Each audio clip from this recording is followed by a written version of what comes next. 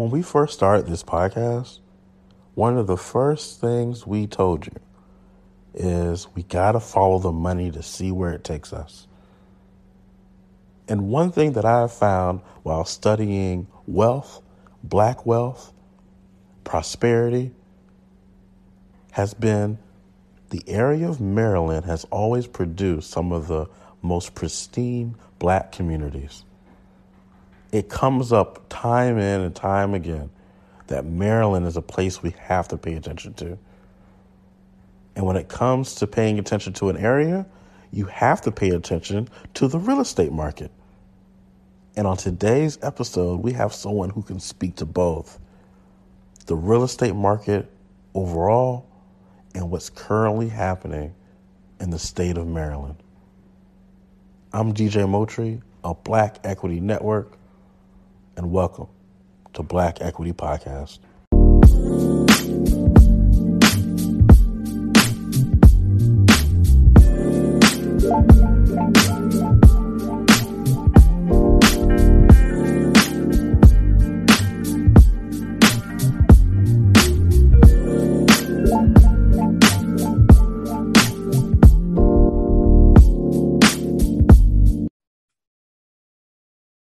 All right, we're back for another great episode of Black Equity Podcast. Welcome, Sil. How are you doing today? I am great. How are you? I am wonderful. Thank you for asking. I know people are tuning in because they've seen the marketing behind this episode. They want to know about real estate. Before we get into all the juicy, all the details and all the gems, just tell us a little bit about yourself and a little bit about your background. Okay, awesome. Well, first of all, thank you so much for having me on this podcast today. I am super, uber excited. So I hope I don't get too excited where my accent kicks in and you may not be able to understand me. So to kick off with that, my name is Liselle Taylor, and I am the broker and owner of Village Premier Collection Realty, which is based out of Lanham, Maryland. We actually just opened our doors this past October 2021. So we are a brand new brokerage in the Prince George's County market. And I am super, uber excited about that. Congratulations. Thank you. I appreciate that. And what I truly appreciated was we actually had our grand opening this past November.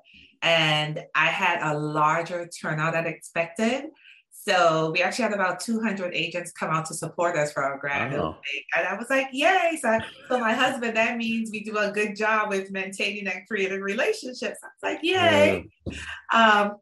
But just to dig in a little bit about me, I am originally from Port of Spain, Trinidad.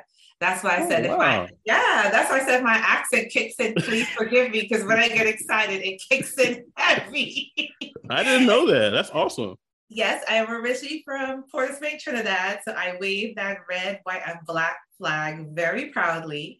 Actually migrated to the States in '94 to attend Howard University in DC. So I'm a Bison. So for all the Bison listeners out there, HU, I know they say them. And from that, I had positions in corporate America. And my last position, I actually worked for a nonprofit, a very large nonprofit in the area. And that's where I met my husband. And actually, that's where I started my real estate career. Wow. So I know most people want to know, why did you get into real estate? And even when I ask the agents that are coming to my brokerage, why did you get into real estate? I always get this answer I love looking at the houses, and HGTV is my favorite show. My story is nothing like that. Okay, I'm going to keep it 100. I had no desire to get into real estate. It was not on my radar. It wasn't anything that I was thinking about doing. What happened was my husband and I had purchased our first house during the crazy time in 2007. And then in 2011, we realized, and actually, I can't believe I just talked him up. He's calling. In 2011, we realized that our market value had significantly dropped from what we initially purchased the home back. Right. And of course, that's when the market was starting to stabilize and even itself out. So we had to sell our house as a short sale. I'm going to keep it real, and I hope that's what you want. And Of course. yeah, going through the process with selling our own house, my husband is an observer. So he was actually watching what the real estate agent was doing, who was helping us in our sale. And I remember one day we were signing documents, like some addendums and stuff. And he was like, you know what, Lisa, I think you could do that. And I'm like, huh? Why would you want me to? And he said, he looked at the paperwork, he looked at me, and he was like, my wife could do that. So I was like, okay. And I have to tell you, my husband is my biggest supporter and cheerleader, and I trust him. So I was like, awesome. All right, why not? This is where the bamboozling started, DJ. No, seriously, I Googled it. I researched, getting into real estate school. Yeah. It only cost $250 back then. And I was like, oh, that's all it costs to be an agent? Man, we got that, $250. Not realizing that once you pass the test and you sign up for a brokerage, it's a whole other ball game with getting your license. So that's actually how I got started, just selling my own personal home and the experience of working with the agent, and my husband just saying, hey, why don't you just do it? And that's how I'm here today, because of him. Wow. Yeah, I know it was a lot, right? What you'll learn about me is I love origin stories. Okay. Because I don't know why, but I just I think we find so many gems in the beginning of something. And so the fact that your husband saw something within you to say, hey, this is a key area for you, and then now you've built everything that we're going to discuss today. I think that's amazing to know you have someone on your side that can have that vision and be able to see before anyone else sees it. And it's so funny you use that key word in our marriage and our business partnership, because of course my husband is my business partner. That's exactly how they describe us. They call him the visionary in our relationship, and I'm the executioner. So he'll have the vision and I'm the one who puts it into action. I like that. So, yep, that's how we're here today, all because of selling our own home as a short sale, which of course was not the best experience, because who wants to sell their house as a short sale? But just knowing going through that process is what actually got us to where we are today. So what appeared to be a bad situation was truly a blessing in disguise. So, yeah. So you enter into this real estate world, and I'm assuming you don't know much other than through your own experience. So what's the first step? What do you do to get on track to create this new reality that you're now living into today? That is such a great question. So the first step, was obviously taking the class. You have to get pre-licensed to become a real estate agent. It's a 60-hour pre-licensing course. And there are lots of places that offer these courses. And if anyone wants information, they can reach out to me directly. I'll be happy to share my resources. And funny story again, when I took the class, my son was only a year old. So I had a baby when I started. And my husband back then used to install cable. So we were between a rock and a hard place for what class I could take, because at that time you could either take classes in the evenings or on weekends, but because of his schedule, we'd never know what happened. So once again, crazy me, I took a 10-day class. I took 10 days off of work, took a 10-day class. Honestly, I will not do that again. If I knew then what I knew now, I don't think I would have done that. Right. So I took the 10-day class. I passed then you have to take a test, a national and state exam. And I passed it on my first try. Thank God, because I don't think I could have gone through that again. Right. And then you have to affiliate with a brokerage. Okay. So of course, the listeners, I'm going to push my brokerage, which is Village Premier Collection, Maryland. I would love for you guys to affiliate with me if you decide to go that route.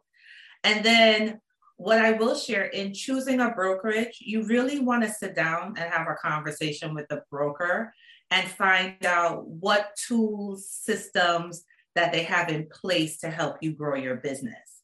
Because it literally is a situation of when you finish your licensing course, it's like, okay, what next? What do I do to grow this amazing business?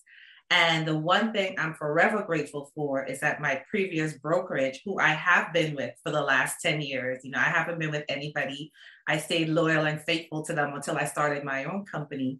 I was blessed with the fact that They had great training, great resources, and they provided all the information that I needed to get a strong foundation in my real estate career. Mm-hmm. So that's why I mentioned earlier, you really need to have a conversation and speak to your broker of those companies to ensure that they're going to pour into you as much as possible so you can have a strong foundation to, springboard your business. You could build a successful career.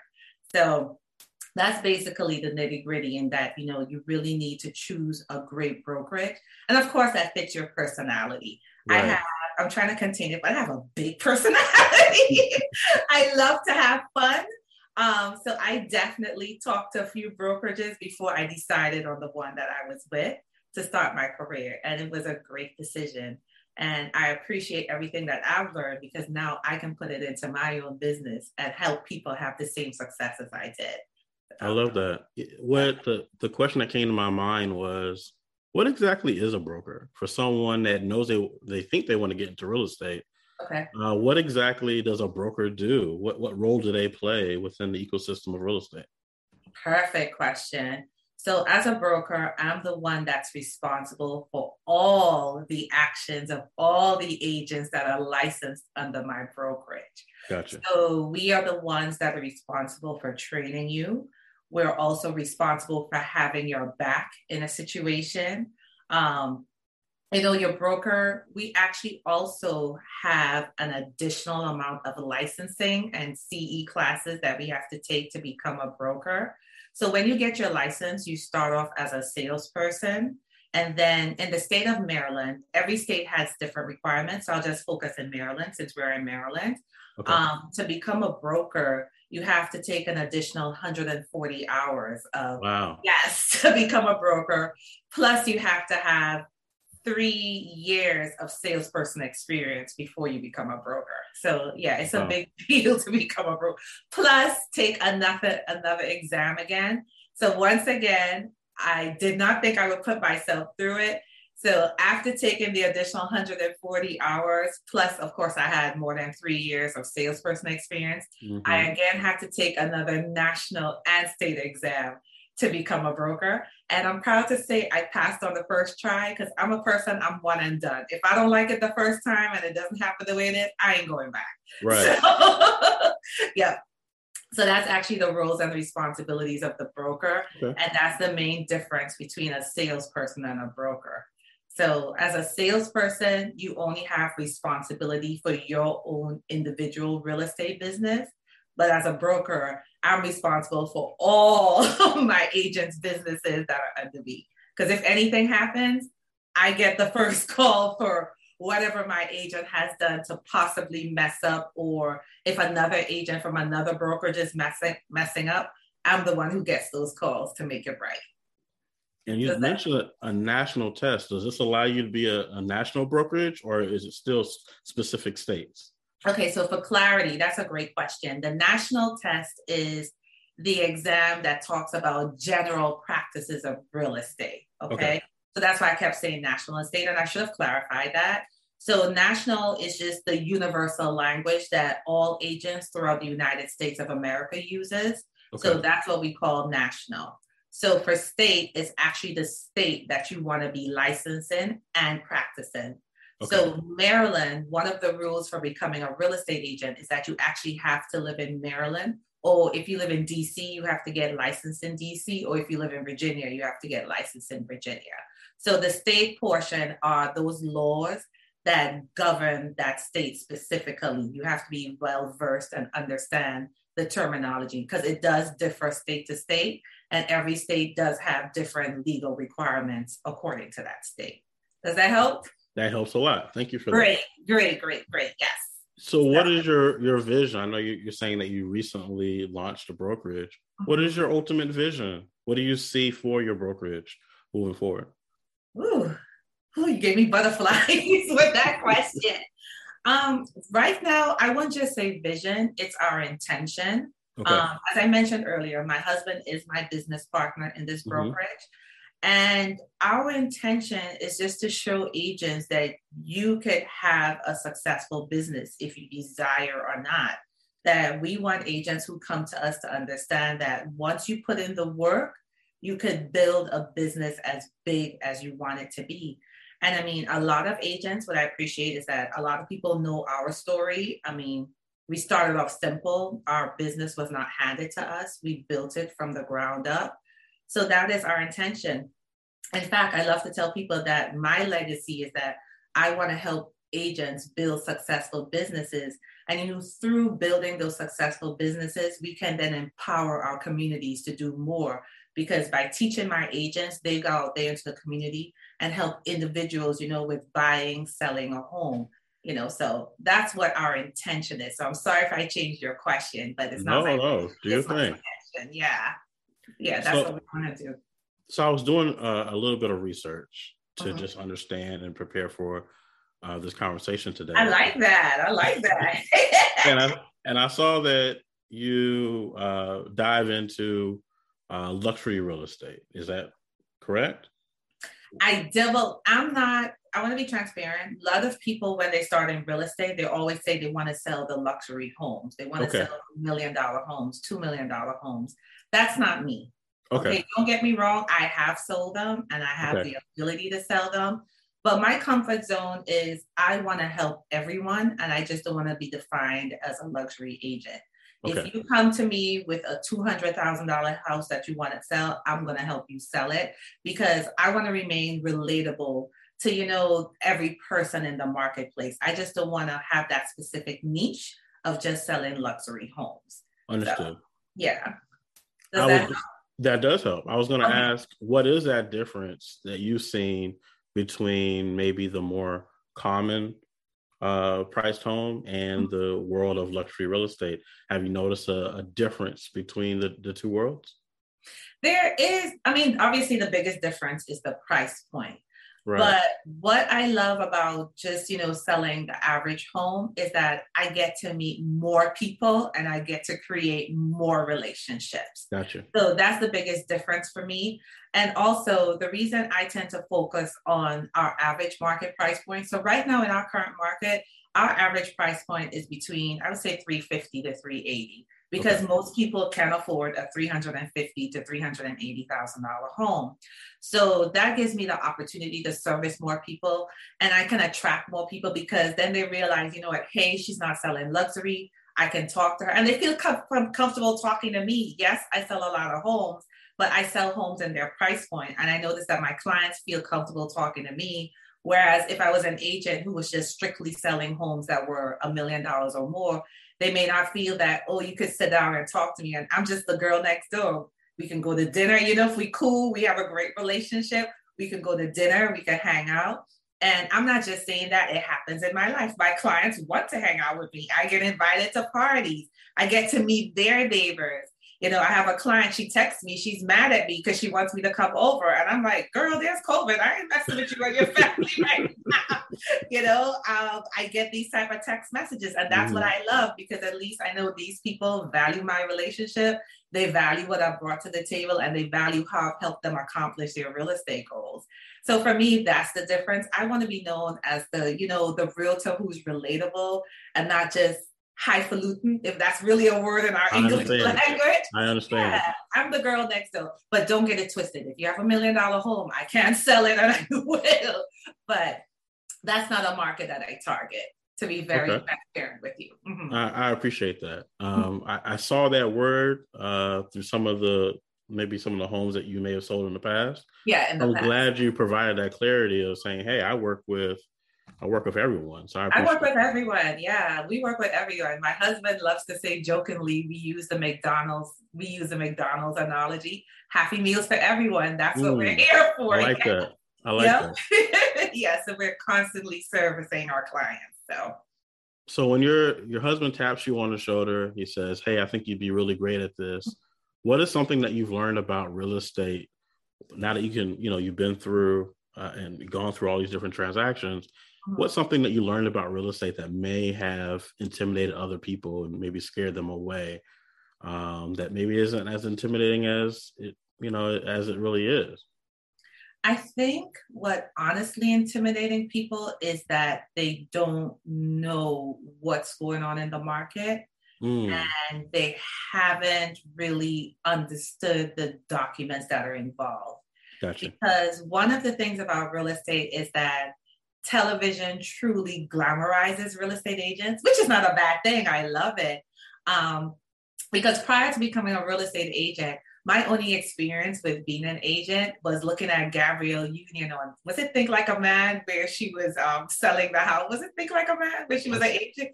Yeah. It was one of the movies. I know what you're talking about.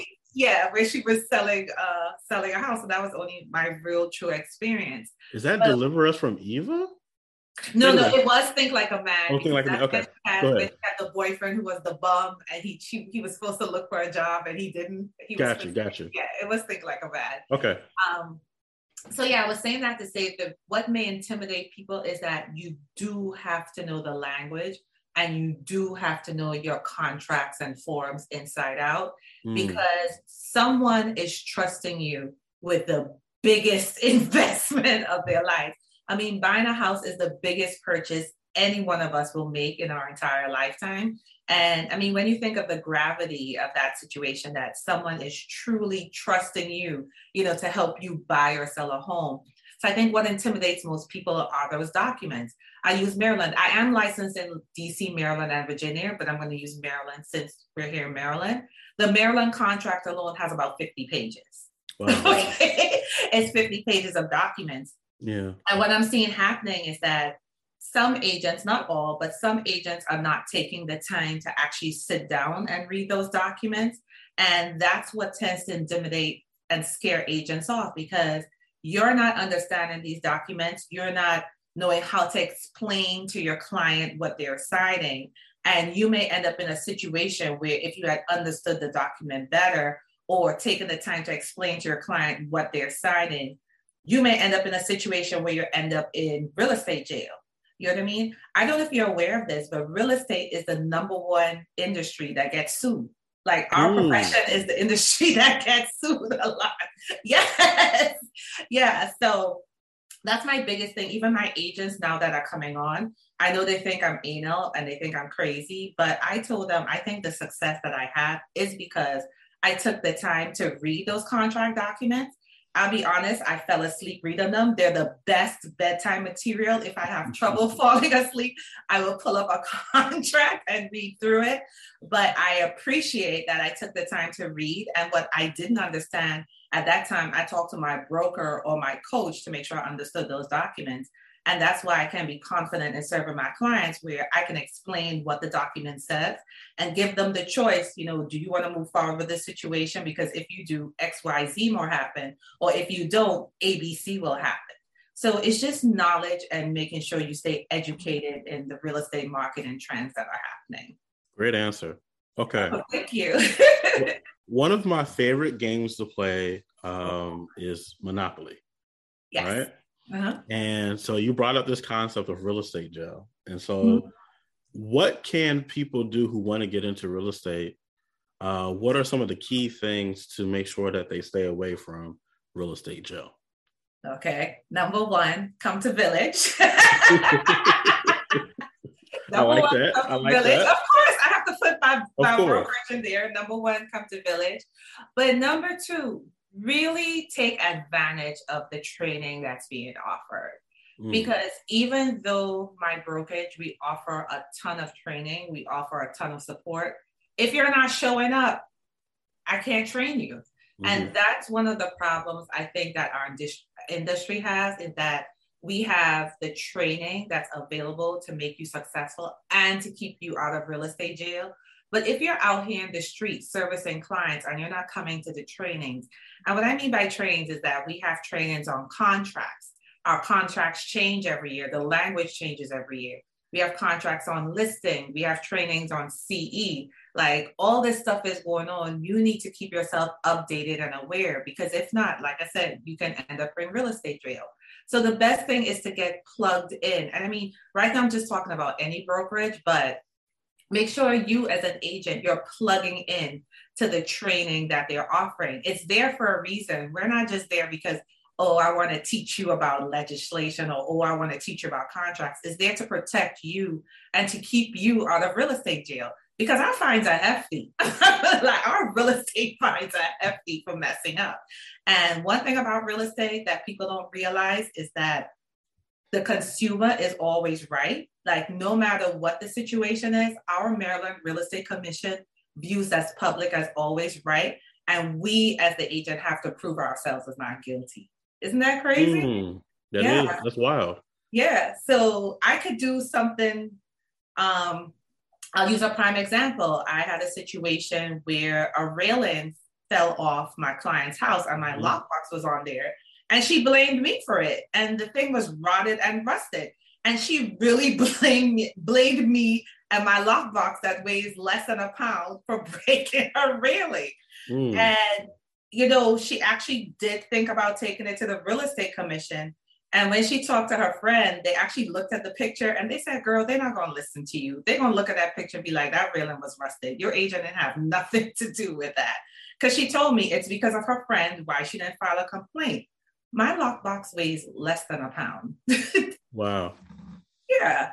So these are the things that happen. The public is always right. And we as agents have to prove ourselves not guilty. So that's very interesting. Earlier you mentioned the word COVID. So I want to make sure that we at least touch on it a little bit. Yes. I know there's a lot of migration in the country right now. People going from one side of the country to the other, from the north to the south, to the south to the north. How is that impacting the real estate market in the states that you represent? Actually, it's been good. During COVID, a lot of people, let me say this, the year COVID, what was that, 2020? That was our biggest business in real estate. Like our business doubled because of COVID, which was unbelievable because at the start, like I told everyone, I was having panic attacks. What do you mean you're shutting down everything? What do you mean I can't sell houses? And then the other thing that was happening is that we had contracts that were falling out because our buyers were losing their jobs because of COVID. Yeah. So what we then there all of a sudden there was a swing like 3 months later, which I'm so grateful for because I really thought I would have had a nervous breakdown with all that was happening.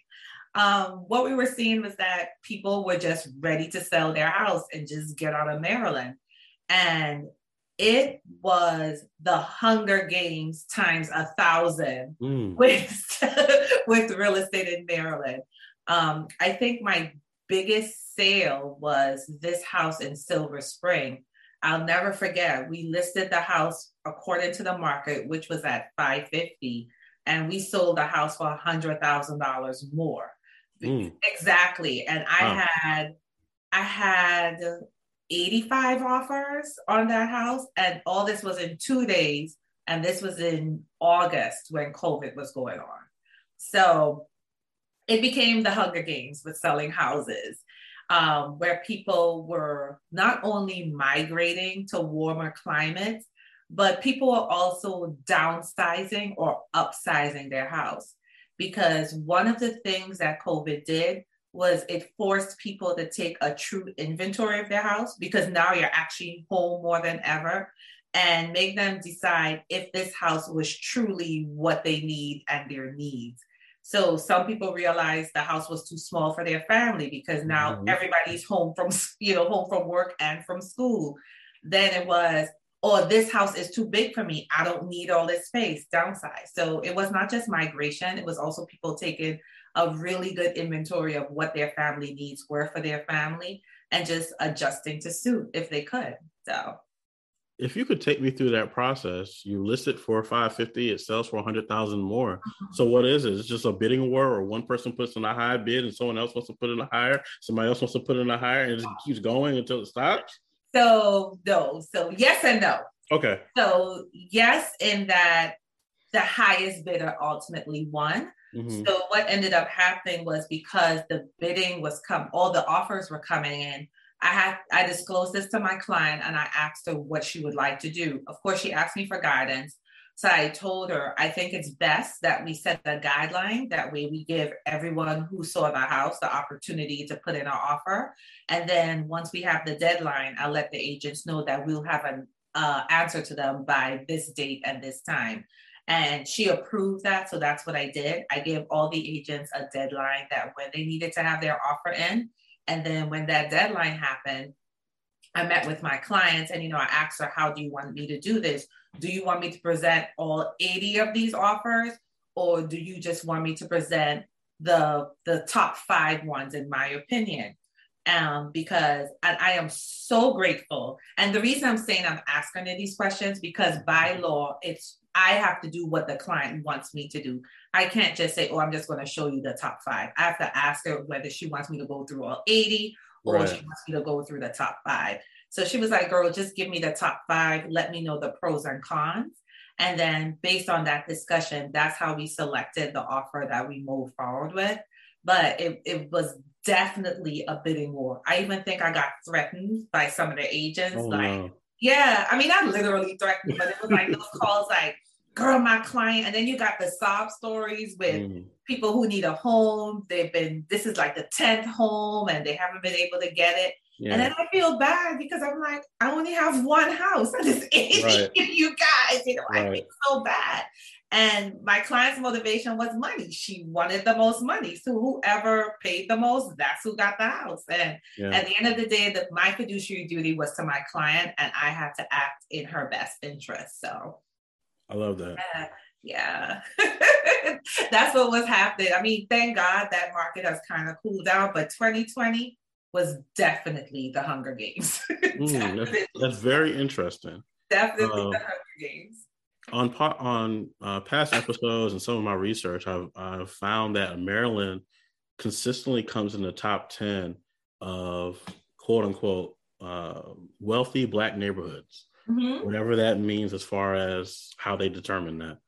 What have you seen when it comes to Black equity, Black wealth, and neighborhoods who have predominantly Black residents and their home values? What have you seen from the real estate side of that? Actually, I've seen where our Black wealth has been increasing. And what I appreciate is that we as agents, let me rephrase that, the great agents and the experienced agents, we are definitely having, a hand in that and helping these communities, grow in wealth and grow in equity. Because one of the things that has been happening and has been a challenge for us, and I appreciate that our realtor boards are behind us and supporting this movement, is that because we're becoming more educated of what's going on in the market, we are now, really pushing for the values to remain in our neighborhoods and in our communities. I was even sharing a story that happened to me because I'm sure you've seen in the news where a Black couple will have a home and another race will do an appraisal and it will come in like 50,000 lower. And then they have their white Caucasian home friend go in the same home and all of a sudden the house appraises. So actually I did have that same particular experience. Wow. Right here in Prince George's County. My husband and I were selling our townhome and I had to meet the appraiser at the property to let them in. And when I met with her, I'll never forget, she gave me a vibe. Like it was, to just feel somebody's energy and she didn't want to be there. And she let me know she didn't want to be there because she was like, I'm coming all the way from Howard County to Prince George's County. And I asked her, I was like, well, why did you take the order? You could have said no, you know what I mean? But then I wanted to be nice because this is the appraiser and I wanted to value my home. And what ultimately happened is that she valued my home for $20,000 less than what it was worth. And then me knowing my community and my neighborhood, I know there was no way my house was less than $20,000 than the purchase price. And I was not decreasing the price. I mean, I felt bad for the buyer, but I knew what my home was worth just because I knew the market, I knew the neighborhood, I knew what was going on. So what I told my husband was, let's get a new buyer in.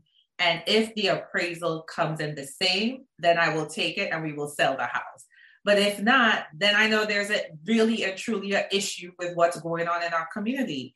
And of course, with our new buyer, the appraisal came in where I expected it to come in. And it was just like, huh? Wow. And I'm just grateful that I'm the person that pushes the buck because there was no way I was accepting that appraisal, especially when And you're going to laugh a little bit, but I meet so many clients for like, my house is the best house in the market. And I'm literally sitting there like, you have appliances from my grandma's age? I don't think so, but you can't tell people that. But no, I truly knew our house was a great house because we renovated it from top to bottom. We spent a lot of money on our renovation. So I was truly confident. I knew what it was worth because I knew what we spent to renovate it. And then also the offers that came in on my own personal property, they were all in the same range. So other agents also agreed with me with price points. So I knew I wasn't crazy.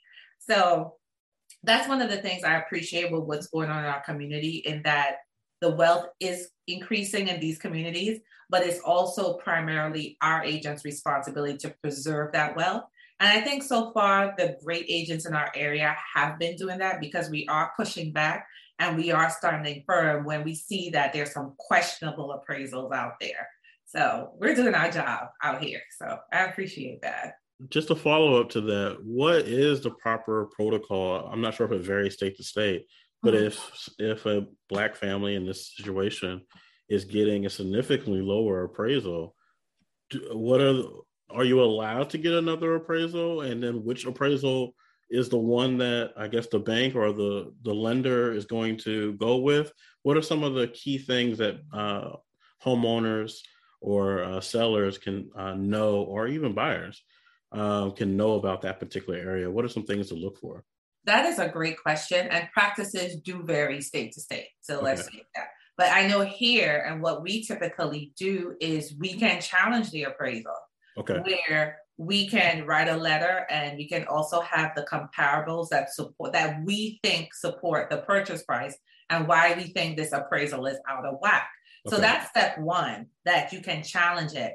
But on the seller side, it's also up to the buyer to decide if they want the appraisal challenge.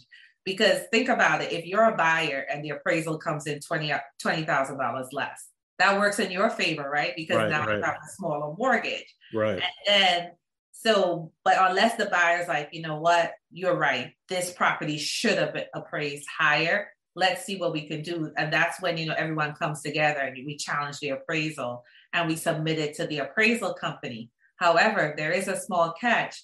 The appraisal company does not have to agree with our challenge. It's a challenge. So they can still come back and say yes or no. And let's just say in my situation, I didn't challenge it because I know the buyer wanted to pay $20,000 less.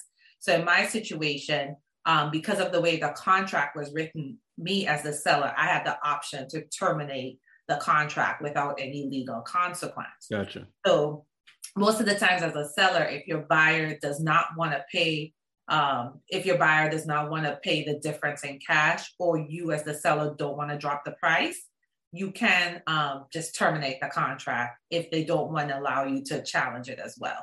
So the contract can be terminated. And then unfortunately, the house will just have to be put back on the market and we begin the process all over again. So those are the options that are available. You can challenge it or just flat out terminate the contract and start over.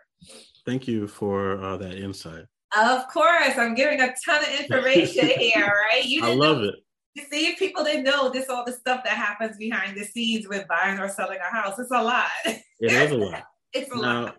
My real first introduction, I think a lot of people's first introduction is like the programming on TV, right? Where HGTV, thank you.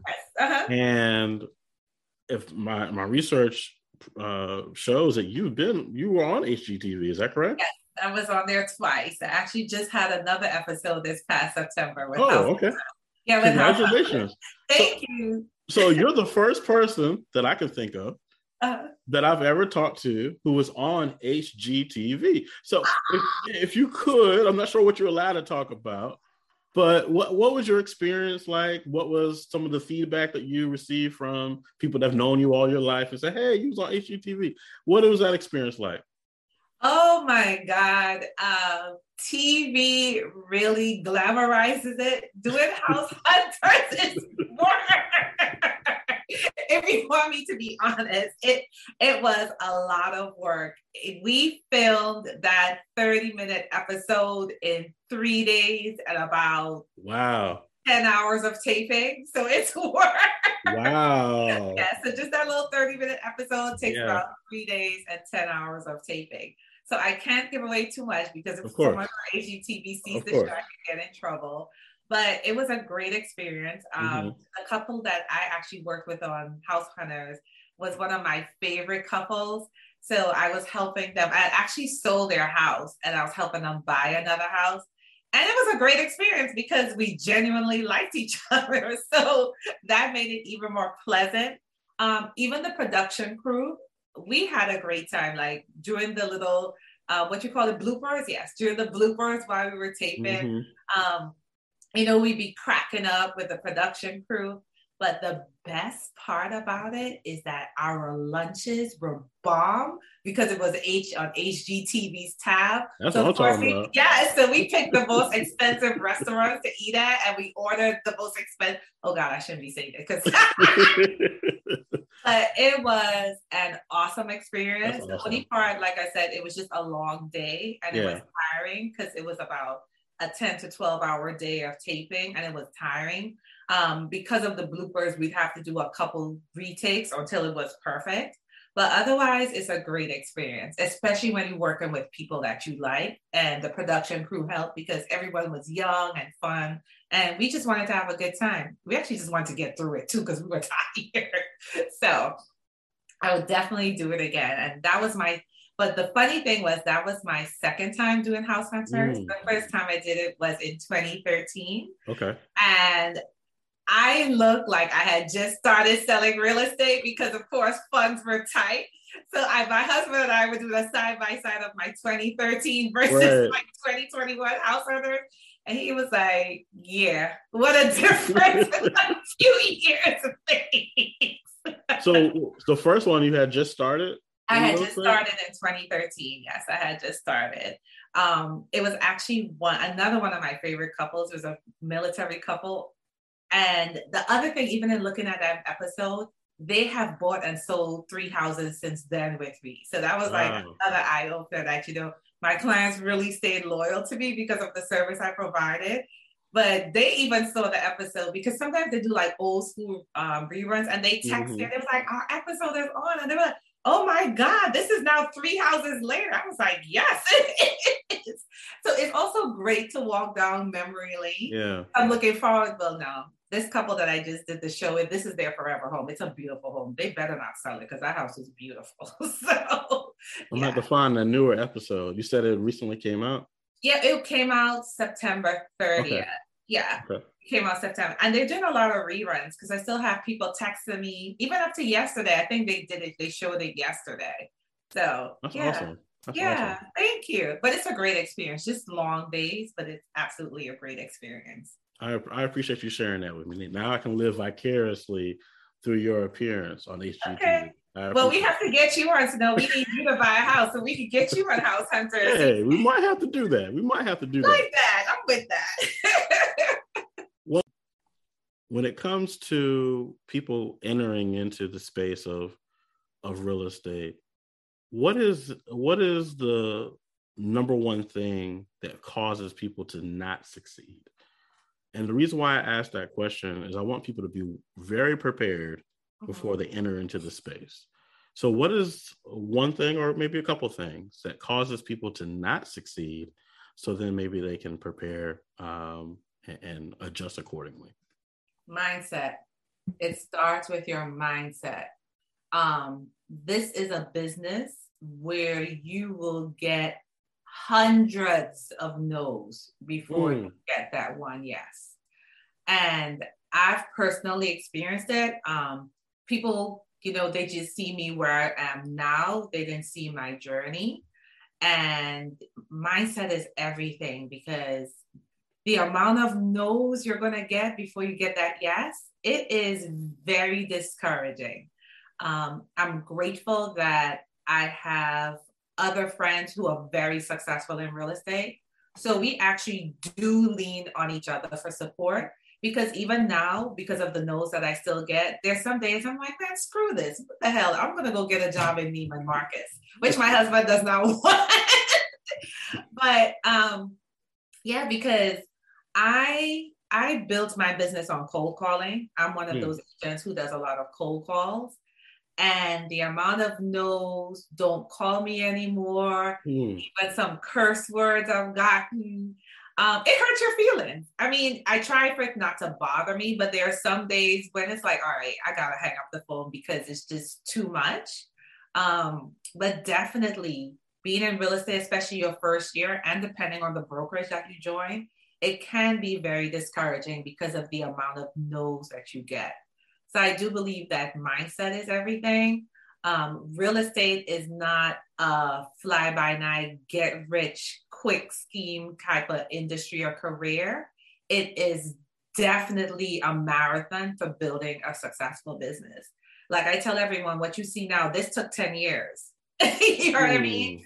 So you're seeing my success now, but I started this journey back in 2012. It's now 2022. And we're now seeing everything that we worked hard for come to fruition. So definitely mindset, and just knowing that you can do it, you can get through it. You just have to have that strong mindset that, okay, at least for me, what works for me is I always tell myself, my yes is coming. My no is just getting me closer to my yes. And that is what actually has really, really helped me, as well as, my family, because I want to provide a good situation, financial situation for my family. And even my son, I have to use my son. My son is my biggest motivator in my business, because I love the fact at 11 years old, he's getting to experience things in life that I never would have dreamed of experiencing, which he takes for granted. And sometimes I'm like, do you know that? I have to become that Trini mom. But definitely my son motivates me because I want him to continue to have choices in life. I don't want him to settle. And, it's just your mindset. It's a rough business. I'll be honest. It's a very rough business. Like I said earlier in the conversation, real estate agents get blamed for everything.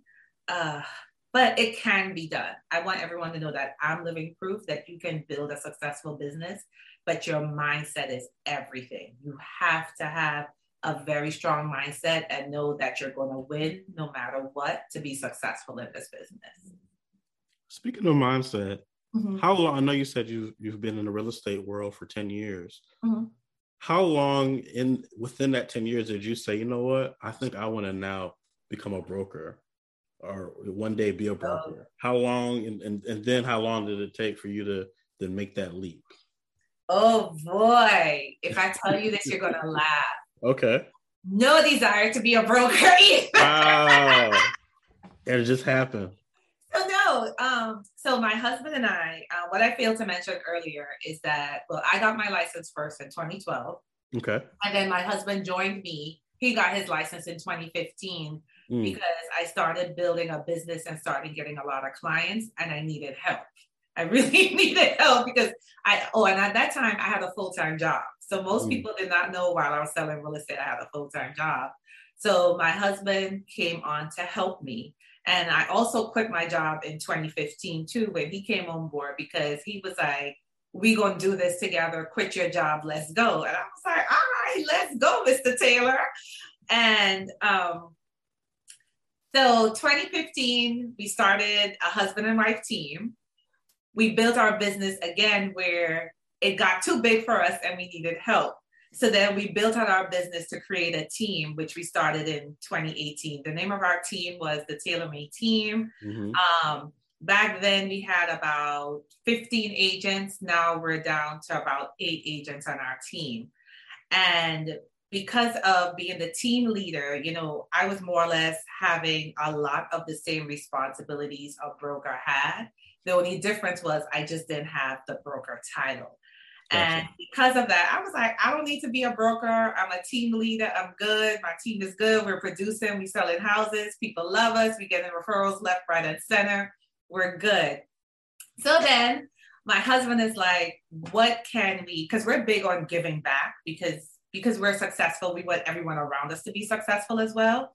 So my husband's constantly asking the question, what more can we do for our team? How can we help them in other ways and other opportunities? So, because we were looking for other ways or opportunities to help them grow and build big businesses as well. So my husband was like, I think the next step is a brokerage. And you know, when you hear that record scratching, that was literally me to him, like, no, because I know the extra 140 hours. I knew I had to take a test again, and homegirl was not for that. I hear you. But then COVID happened. Gotcha. And because of COVID, a lot of the classes moved to virtual and being online. So I was like, you know what? I can take the class in the comfort of my home. I don't have to go outside. When I finish working, I can just go sit at the kitchen table, turn on, listen to the teacher, and do the class. So COVID is what happened that made me, start to be like, all right, let me just get my license. Gotcha. And then after getting my license, I have a great relationship with the owner of the entire company, Village Premier Collection Realty, which is actually headquartered in Atlanta. And my husband reached out to her and said, we want to start a brokerage. What do we need to do?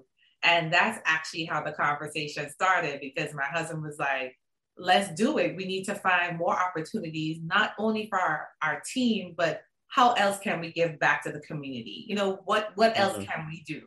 And that is how I'm here today. Once again, he bamboozled me. He always bamboozles me. You don't understand. He always bamboozles. But it always works in your favor. It does. Yeah. It does. He definitely stretches me out of my comfort zone, because being a team leader, I was comfortable. Didn't know everything, but I was comfortable. I knew what I was doing. Becoming a broker has been a whole other ball game. And I've already seen how much I've grown just in the few months of opening my brokerage. Yeah, because now I'm tackling situations and solving them and helping the agents out. I'm like, go girl, you know what you're doing. So that's how Village Premier Collection Maryland Realty came to be. I love it. Yeah. I love it. Yeah. Well, on behalf of Black Equity and our audience, we want to wish you many, many, many, many, many years of prosperity, fruitfulness. And I know you're going to really shake up your area even more than you already have. And I want to thank you for coming on our podcast and sharing these gems with us. Of course. On equity and on Black wealth and on real estate. Thank you so much. I appreciate that. And on behalf of me and Village Premier, because now I got to plug us, I just want to say thank you for giving us the opportunity to share our knowledge and experience. And if there's anything you need, even if you have a simple question, because I could tell you like the little real estate conversation, you need a little bit more. I do. Yeah, feel free to reach out to me. I'm here as a resource, and I'm more than happy to chat at any time. So thank you from all of us. We truly appreciate the opportunity. I look forward to talking to you again soon. You have an open invite if you want to come back and continue the real estate talk in the future. And I look forward to speaking with you then. All right. Thank you so much. I appreciate you. You have a good day. I'm gonna say this. I'm really excited that we were able to share this episode with you. I've met so many different people in the real estate game. Like, I've met so many people, and they all have different perspectives and different ways of looking at how to approach real estate. There's not one way to look at this thing. And anyone who's in the real estate game who is telling you have to do it this way, or I'm successful and you're not type of mentality, just know, please hear the sound of my voice. If you made it to the end of this podcast, it's because you're a true Black Equity listener. And I know you've been wanting to hear from me. You've been wanting to hear my thoughts on this. Just know that our guest today told you real estate is a marathon. It's not a sprint. There's no need to rush in the real estate game, y'all. I love when I can sit down with someone who's been in it for 10, 15, 20 years, 30 years in the real estate game, because they get to tell you about all the highs and lows. When you start talking with people and they're in the very beginning stages of this thing, and they've found some early success, and that's great. There's nothing wrong with that. But it's a marathon, and you got to be careful how you treat people in this real estate game, because real estate happens in cycles, and it's a people business, and people will remember how you treat them. And I'm really going to remember this episode, because the amount of value our guest today brought not only to what you heard, but also off the mic, the character of people. That matters. If you want to learn more about real estate, and especially if you're in the areas that we mentioned today, this is a person that you should reach out to and let them know Black Equity sent you. I want to thank you again for listening, and we have so much more in store for you. I'm DJ Moultrie of Black Equity Network. Thank you for listening to Black Equity Podcast.